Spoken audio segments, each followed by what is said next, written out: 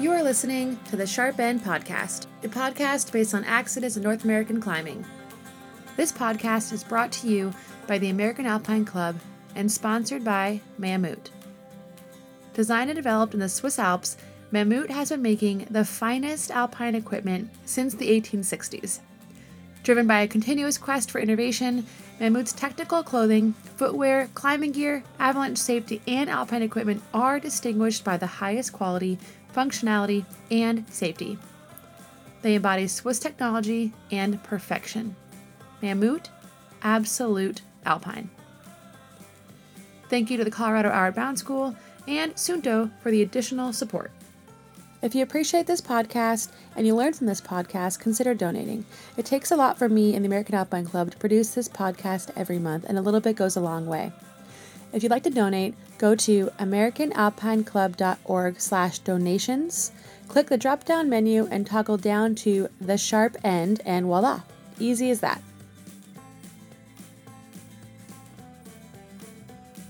I guess when I teach people how to climb, or I introduce new people how to climb, the two things that I say to them is one, like, you want to climb safe, and two, like, don't forget to have fun, and like the rest is bonus.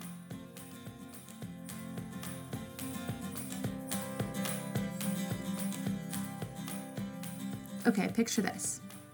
A husband and wife escape the big city on a beautiful, warm, sunny day in January.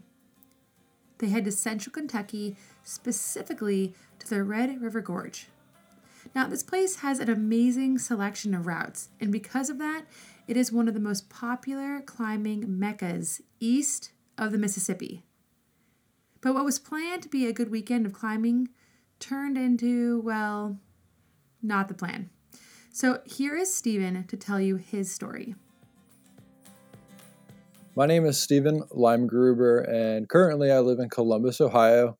I've been a listener to the show since episode 1, and so I just really think it's an incredible community. It's an awesome show that has really given me a lot to think about in my climbing, and to be able to be on the show and contribute is a real privilege to me. So I'm 36 years old. I work in a emergency room and trauma as a nurse. I've been there for about 14 years, and I'm about to finish a nurse practitioner program. In the wilderness context, in about 2005, I went through a wilderness EMT program through the Wilderness Medicine Institute. And in 2009, I also did a wilderness upgrade for the medical professional. So I do have some background in wilderness medicine and emergency context away from the urban environment, but it's been quite a few years. I started climbing about 23 years ago. I've climbed trad and a lot of amazing places, but being from Columbus, those are usually big trips that only happen a couple or few times a year if I'm lucky. And the time in between those trips can be spaced out with sometimes not much climbing at all, depending on responsibilities. So when we can get out, we get out. But most of the time, I'm kind of a on again, off again, 5 fun climber. So on a previous episode, you had somebody who mentioned that people from the Midwest are known as like binge climbers. Although I hadn't heard that term, I knew exactly what they meant, where when you do get a chance to go out, you want to make the most of it. The day that specifically I wanted to talk about today occurred during a warm weather window day in the first week of January. My wife and I had been getting a little bit of cabin fever and wanted to get out, and we saw that, hey, it's going to be 50 degrees down in Red River Gorge. And so let's just get down there and see what happens. So although I have a lot of climbing experience, my wife, she was just starting to learn how to climb. She's super brave and excited about it, but she just didn't really have much background at all. So when we go out on trips, generally I'm the person who kind of sets the tone, makes the initial decisions on how the day is going to be, and she is along for the ride to have fun. But on this trip, we hadn't been out for a few months prior to going down. And during the wintertime in Kentucky, it can get quite cold. It's definitely the off season. And on the time that we were there, the whole gorge seemed to be empty. Miguel's was closed, no visitors. We really didn't see one other person out during that day. We decided to go to the North Gorge area, specifically an area called Fortress Wall. That area has some of the highest concentrations of quality and easy trad lines in one area. It's also on Forest Service land, so there's no cell signal and there's not a lot of road signage. And in that area, the roads can be kind of twisty, and you take some turns to get where you're going. Once we got to Fortress Wall, we kind of racked up and enjoyed. Sounds beautiful. It is absolutely beautiful, and yeah, it is a go-to spot to make a hasty escape from Columbus when you get the chance. So we climbed a few routes. The more memorable one is a classic down in the gorge called Bedtime for Bonzo. It's this kind of meandering 2-pitch 5-6 with this beautiful exposed finish. We took our time doing that and finished out the day there. Rappelled down from that route, and on the hike back out, we passed some other climbs, specifically one called Snake, which is a 60-foot, 5/8 crack, pretty straightforward. And although it was getting dark, the temps were starting to drop. The clouds were building up, and it looked kind of like it was about to start raining. I thought, I'm here. I want to make the most of this trip. Like, hey, do you mind if I get on this one real quick? She wasn't planning on climbing anymore. I was just going to go up real quick and come back down. So I racked up. The crux of the route is actually a little bit lower down. It's kind of an awkward shape of the crack. And once you get past that, it's a straightforward just plug in gear and jams up to the top. I protected the lower half of the route very nicely. Obviously, you want to protect the bottom half of the route with gear that's closer together. But as I reached the halfway point, I started to space out my placements, and really I spaced them out too far apart. After the halfway point, I only really put in 2 cams in the upper half of the climb. A common theme that a lot of people are familiar with and new trad climbers is learning to trust the gear and know that your gear is good, or thinking of your gear as like the same as clipping bolts with sport climbing once you've placed it correctly. And I was kind of patting myself on the back thinking, it's been a while since I've been climbing, but I'm really feeling good. I'm kind of tired at the end of the day, but I was just letting ego get in the way rather than being careful about what I was doing. So about halfway up, a little after halfway up, I placed a number 8 Trango, which is similar to like a number 3 C4 with black diamond cams. And then maybe about 10 feet higher up, I plugged in a yellow number 2 C4. I was feeling pretty tired, but I was telling myself that, like I shouldn't need to rest on 5/8 because I was comparing myself to maybe previous levels of fitness in the past. And thinking like, I should be able to do this. And so instead of stopping to rest, I just kept going. And right up at the top of the route, there's some juggy finish moves that are slightly up and to the right. And as I was pulling my hands on the jugs, pulling up, my hands just slipped off. I wasn't really even anticipating the fall or feeling super worked, but for whatever reason, I peeled off the climb.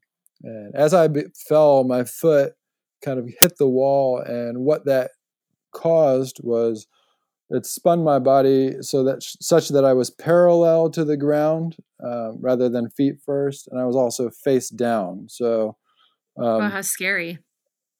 It was pretty surreal. So initially, I was just expecting kind of an abrasive swing, and all of a sudden, I realized I was falling quite a bit further than I expected, and I had enough time during this fall that I could, and I'm facing down, so I can see these jagged rocks below, and my wife Maria down there, and thinking, I'm really not sure that I'm going to survive this hit, or even be able to be conscious once I hit the ground. And then suddenly the rope caught, and because I was sideways, I didn't get caught in the seat of my harness like a nice gentle fall. I got caught only by the waistband, and it kind of was this violent stop at the end of my rope. And my wife, to my advantage in this context, she's quite a bit smaller. She's 4'11" and about maybe 105 pounds. I'm 5'10", 155. So although she was fairly new to climbing and new to lead climbing, she didn't try to give me any kind of a catch. But because she's so small, she was pulled up. And eventually I stopped about 8 to 10 feet above the ground, almost level with her. Like she got pulled up about, yeah. And also, very thankfully, I had her step in close to the wall in the initial belay. And she had stayed there. So thankfully, and with this whipper, did not get, how people tend to stand back from the wall once the lead climber gets up. She was not pulled into the wall. She was rather mostly just pulled straight up. Mm-hmm. But so once I stopped, I realized that the yellow number 2 that I had placed ripped out, and the cam that caught my fall was the number 8 Trango, which was at about maybe 40 feet up as an estimate, maybe. So I did a brief kind of like self-evaluation. She lowered us both down to the ground, and then immediately she just started weeping. She burst out crying. Obviously, it was a hugely traumatic, stressful experience, especially for her, not knowing what to expect with a fall like this. She thought she was just watching me fall to my death right in front of her. So we took a few minutes to collect ourselves. Ultimately, the main injury that I had from the fall was my right lower ribs were deformed. I either dislocated or broke several of them, but otherwise, miraculously, like that was it. I didn't have any significant damage, injuries, broken bones, or anything like that. We climb in Yeah, helmets. luckily you didn't hit the ground. I mean, it sounds like you were super close from hitting the Oh ground, man, and then yeah, it would have been way worse. And she absolutely. was belaying you on a gree, wasn't she? Yeah, I had her on a gree. She actually prefers because she's very petite and tiny. She prefers using an ATC, but that day because it's a little bit smaller and easier to manage. But on that day, with just the two of us there, I had her on a gree. So the assisted braking device was absolutely, I think, an element of safety here that really helped out. Mm-hmm. So I didn't want to leave my gear. So I decided to basically on top rope to my last cam placement. Once we kind of collected ourselves, I climbed back up, cleaned the route, and I just plugged in a stopper and had her lower me off the stopper and clean the route. And then after that, it was starting to rain. The temperatures started dropping, and we packed up and we made the way out to the car. Okay, so go ahead and tell me and the listeners exactly what you and your wife learned from this event. Sure. Yeah. Thank you. Due to the kind of work that I do, it really impressed on me just how fortunate we were, because small things that are overlooked can line up and result in a catastrophic event. And we had a near miss with that. And so I took a lot of time reflecting on what almost went wrong, but if it had gone wrong, how were we prepared, or what should we have done? And one of the first things that stuck out to me was that we hadn't really shared our specific location with anyone. I had a sister in Lexington, Kentucky, which is a few hours away.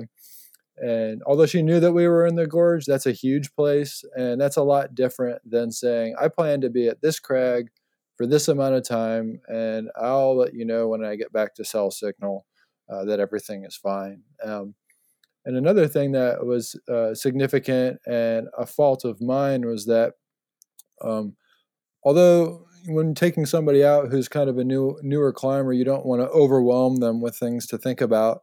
But I had just had a mindset of taking Maria out for a fun day out, and I didn't make it a point to involve her with the logistics. So what that meant was she would not have known how to drive back out on the Forest Service roads that don't have signs at night. She didn't have cell signal. There was no GPS. And if she had those things, she still would not have been able to adequately describe her location or direct people on where to get to us. So that was my fault. And another thing too is know how to help. I had training, but was years old. I had gotten slack on staying up on the basics, and Maria really hadn't had any chance to do training just by the nature of her life up until that point. What kind of training do you mean? Training that is specific to how to respond to an accident that occurs when you don't have urban resources readily available, when you can't call 911. Right. So like a wilderness first responder. Exactly. Yep. Mm-hmm. So you can have all the training in the world, but it doesn't help if you're the one who's hurt. Right. And Right. Yeah. and so even just some basic things like, hey, if something happens, like the keys to the car are at this spot in my pack. This was the last place that we had cell signal, and this is how to get there. Even just basic things like that. Another thing too is we hadn't been climbing for a while, and I was pushing it and not recognizing my limits. So although I have over 2 decades of climbing experience, I hadn't had any for the last 2 or 3 months prior to that day, and I was out of climbing shape and pushing it beyond what I was able to for that day in a high risk environment where it was just the two of us with no one else around. So that kind of ties into it was a significant lesson learned to check ego and avoid unnecessary risk. I had been patting myself on the back about being comfortable running out my upper placements and feeling fine about doing it. But the reality is, I was on a 60-foot climb is not a big climb, and I had only placed 2 cams on the second half of that. And if the second one had ripped out, I absolutely would have decked. The other ridiculous thing is I had enough gear on my harness, and I didn't even use it. I had nothing to prove to anyone, and I just should have plugged an extra piece of gear or rested or just taken a break. But instead, I let ego and pride lead the way, and it ended up getting us into trouble. And additionally, because I did that, I caused a really stressful negative experience for Maria. She, being new to climbing, is really loving it and getting into it. And she had an emotionally bad experience that really took some time getting over. Thankfully, she has been able to get past that. And we just got back from a trip out to California where we climbed in outside of Lone Pine and a Joshua Tree and just had a beautiful time. But my poor choices made her new climber experience more complicated than it needed to be. Yeah, that's a big one. I just did a episode with Laura McGladry, and she talked a lot about stress injuries and how prevalent they are in the outdoor community with all these accidents that are happening. Mm-hmm. And as a result, from people seeing an accident happen, like your wife watched you fall, and how traumatizing that can be. So I think that mm-hmm. injury itself gets glossed over quite a bit because we are so hyper focused on, the climber's injury of the broken ribs. Yes, exactly. Yeah. And so another thing that came up out of this was care for your partner or the people that you're with. I think getting to introduce other people to the beautiful world of adventure sports, it really is an incredible privilege. And especially when that person's a good friend or a loved one. But in my risk assessment, I was only really thinking about myself. And I think when we go out and we take risks or we do things, it's easy, especially in a context that we might feel comfortable or familiar in, to have too narrow a scope of risk assessment. And what I mean by that is there are so many other people that can be affected by our choices.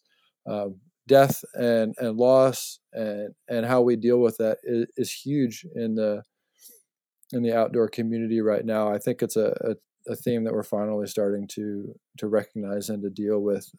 And as an example, in my case, what that risk assessment would have looked like is, my wife is somebody who came from Peru to the U.S. to learn English, was working her butt off in school to become a registered nurse, had all these dreams that she was trying to fulfill. We had recently just got married at the time, and I almost became permanently or severely disabled, if not lost my life. And that would have completely derailed her life. And it was a really selfish risk of mine to take.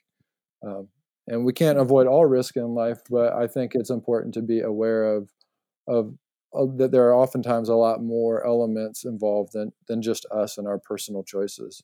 Yeah, wow, that is a huge learning on your part, Stephen. Well, it's incredibly humbling. And honestly, like, when I walked away, and I'm laying at home feeling like I got a second lease on life, knowing how easily I got off.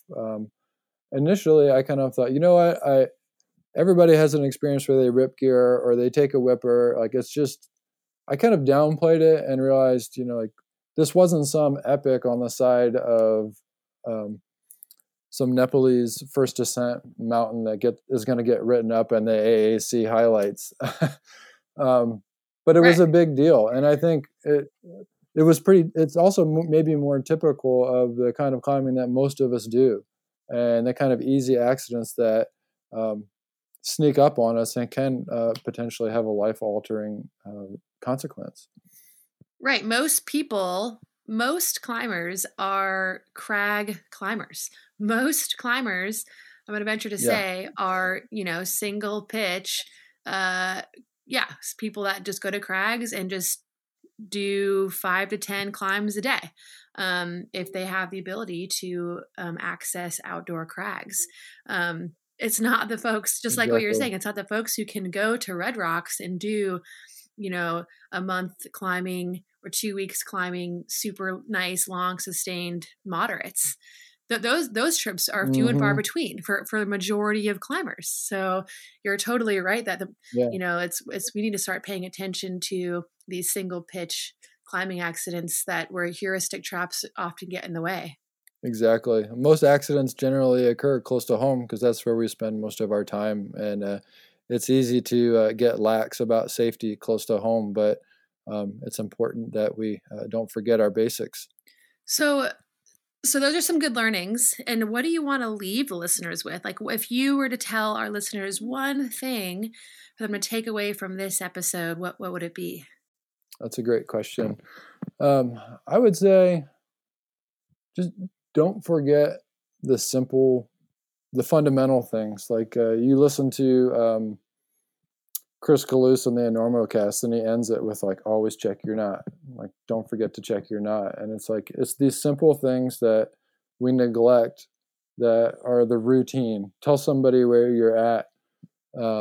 Have a plan for if something does go wrong. I don't know if there's another way to sum it up other than just say, don't forget the basics. Like those really simple foundational 3 or 4 things that we should do every time we go out, whether it's close to home or in a super remote area, and be vigilant about that. So, I love that. Don't forget the basics. Don't forget the basics. That's great.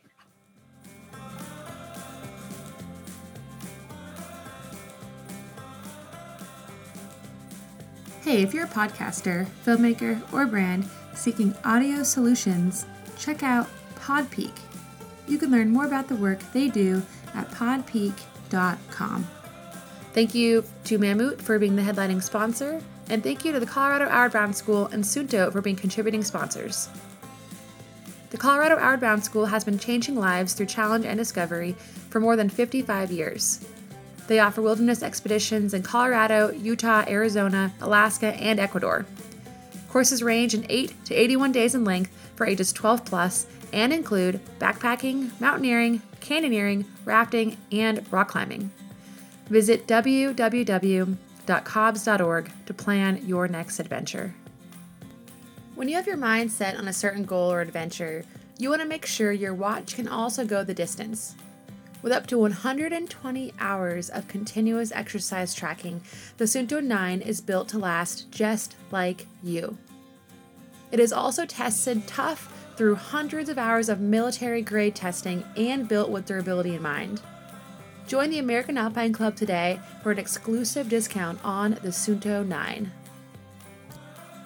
Until next time, play hard and be smart.